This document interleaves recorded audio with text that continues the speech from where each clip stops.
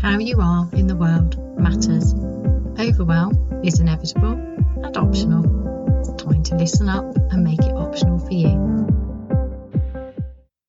Hello, welcome to this week's episode of the Overwhelm is Optional podcast, making overwhelm optional for you so you can live fully, because overwhelm is rubbish and damaging, and it's time that as humans we learnt to do something about it. So this week I've got a very powerful practice that you can start using today. Now you'll have heard me mention it before if you've been listening to this podcast for a while, but I've been going back to re-examine it. Unexpectedly lovely things. So one of the things I say is always expect the unexpectedly lovely and you will find it, which sounds really nice, right? And this is the problem. I've started to kind of brush it off. The words don't hit me in the same way as they used to. And that's time to start examining what's going on. Because this is the problem, isn't it? It's like the problem with the practice of gratitude. It can become, oh yeah, I'm really grateful for this, and I know I ought to be grateful for this, and we can get a little bit blasé. So I'm doing a whole episode on unexpectedly lovely things because actually it's such a powerful practice. I cannot understate the power of it should you choose to accept the challenge of using it deeply. If you just did this, this would change your life. So always expect the unexpectedly lovely. Can you always expect it? I find that pretty damn hard. Always expect the unexpectedly lovely. But if you could always do it, that would change your life, because that would mean that you'd got your brain to move away from its default pattern, which is always to expect danger. And that's not because we're all terribly depressing. It's because our mind has evolved to keep us safe, not necessarily happy. So our mind's default pattern is to always expect danger so that we're ready to run or fight or freeze. How many times does that happen to you when somebody says a harsh word to you? So always expecting the unexpectedly lovely counteracts that cognitive bias, that inbuilt negativity that leads to misery and the stress system in the body just being out of whack all the time, which leads to being stuck in overwhelm, being exhausted, just feeling really frustrated. So let's examine it. This is how you do it. You decide that you're going to practice it, and that's a commitment. That's huge. That sounds like, oh, well, that's obvious, Heidi. No, it's not. What have you actually committed to doing it? How are you going to do that? Are you going to set a timer? Are you going to put Post-it notes everywhere? Are you going to get somebody to remind you? You have to decide. You have to commit to it. So a good way to start is to say, on the hour, every hour, I'm going to look around the room for something unexpectedly lovely. And then you'll do it at least once. Unexpectedly lovely is really important. The word lovely, I find that I can easily start to dismiss that. Oh, that's nice. That's lovely.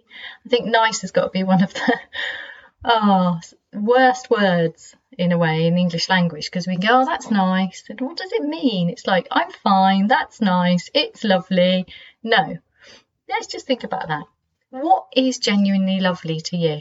So right now I can think the incredible softness of not just my dog's ears, but my son's dog's ears. So my gran puppy, her ears are, wow, they're just ridiculously soft. So I can't keep my hands off her ears. Luckily, she likes it. That's really lovely. And it's always unexpectedly lovely because it's so soft. And maybe if she lived with me, I'd be like, oh, there's the soft ears. They're lovely. But because I don't see her all the time, there's that unexpectedness. And it's the unexpectedness that ups the loveliness, because we can become blasé to loveliness. It's only when we haven't had something for a while that it becomes lovely again. And that's a shame, isn't it? So I'm thinking, you go camping and there's no toilet, and then you come home and there's a toilet. And suddenly it's like, oh, this is so nice. Running water when you don't have it, and then you have it again. When something breaks, and then it's mended. Everything just becomes magical again. So how can we keep that? How can we keep the magic of ordinary things coming back to us? Well, by practicing, deliberately looking and expecting to find something unexpectedly lovely. So the idea isn't to, go well out of your way and make it a big deal. The idea is to stay exactly where you are. I mean, you can move around if you want, because good excuse to fidget, because fidgeting's good, because how much do we just spend too much time sitting still? So you just pause and you look around you and you find something unexpectedly lovely, not just lovely. This is so important, because if you've reached a stage where, your home's lovely, but you can't really feel it anymore because maybe you really want to go on holiday and you can't go on holiday at the moment, it takes away. So we're trying to bring back the magic by deliberately retraining the brain away from looking for threat and danger, and then away from that blasé, everything's just the same, to unexpected loveliness.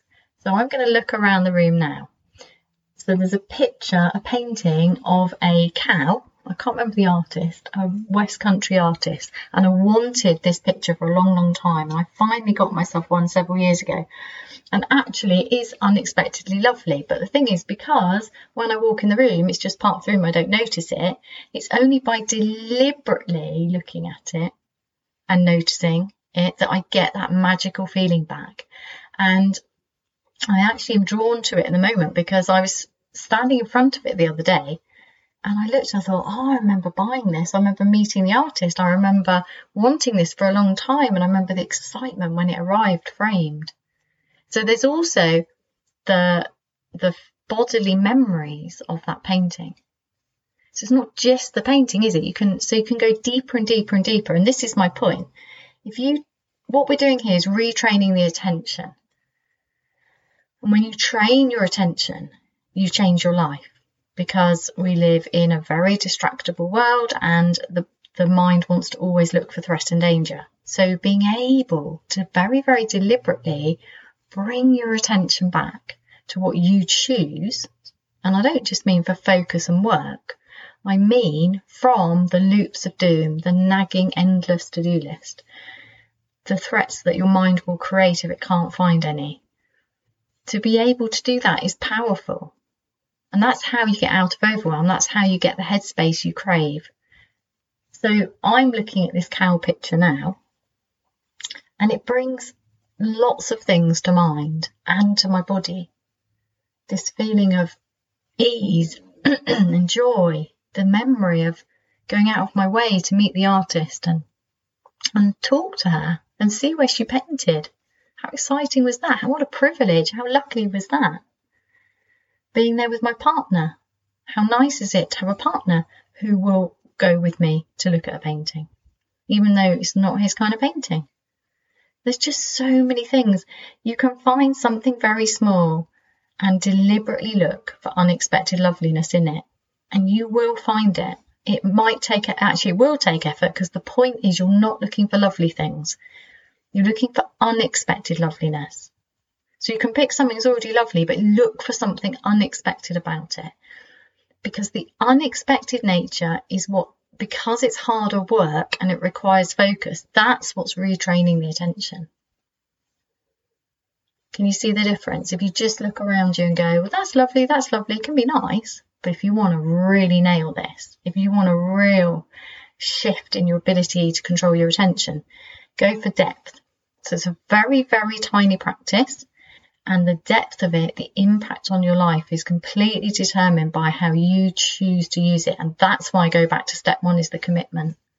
It's not easy. It's easy to say you're going to do it. It's easy to say, I'm going to start being more grateful, noticing and appreciating my surroundings. But actually, that's not the way we're wired. Not most of us. We're wired to find threat and danger. We're not wired for happiness. So, pick something now. I invite you to pick anything you want. And it doesn't have to be visual. I'm very visual, so I'm going to go for something visual most of the time. But it could be, say you're like in a place where, you're in like a real box of an office and there isn't anything particularly beautiful to look at. If you can't find something, you could, find a horrible grey laminate something and go, well, this is amazing, look what humans have managed to produce. I don't know, you could try to find something unexpectedly lovely about it. I have no idea, because I'm not in that box with you. I'm in my office, and so for me, I've deliberately put lovely things in it so it's easier. But it doesn't have to be something visual. So if there's nothing external that's easy, because always, although I'm saying it's good to make it difficult because that retrains the attention, you still want to start easy. Don't be so hard on yourself. So getting out of your head, and you can close your eyes for a moment if you want to, and then into the body. Notice how the body's feeling and find the part of the body that feels most happy, most at ease, and just enjoy that. Because if you had toothache, that'd be really hard, right? So if you haven't got toothache right now, or back pain, or something niggling, that's freedom from that. That's really nice. But we only tend to notice when the pain stops. So taking some time to get out of the head into the body and saying, oh, that's really nice. I used to have a pain there and I haven't now, or I used to have a stiff neck and now I can move it. Oh, that's so nice. Can you see?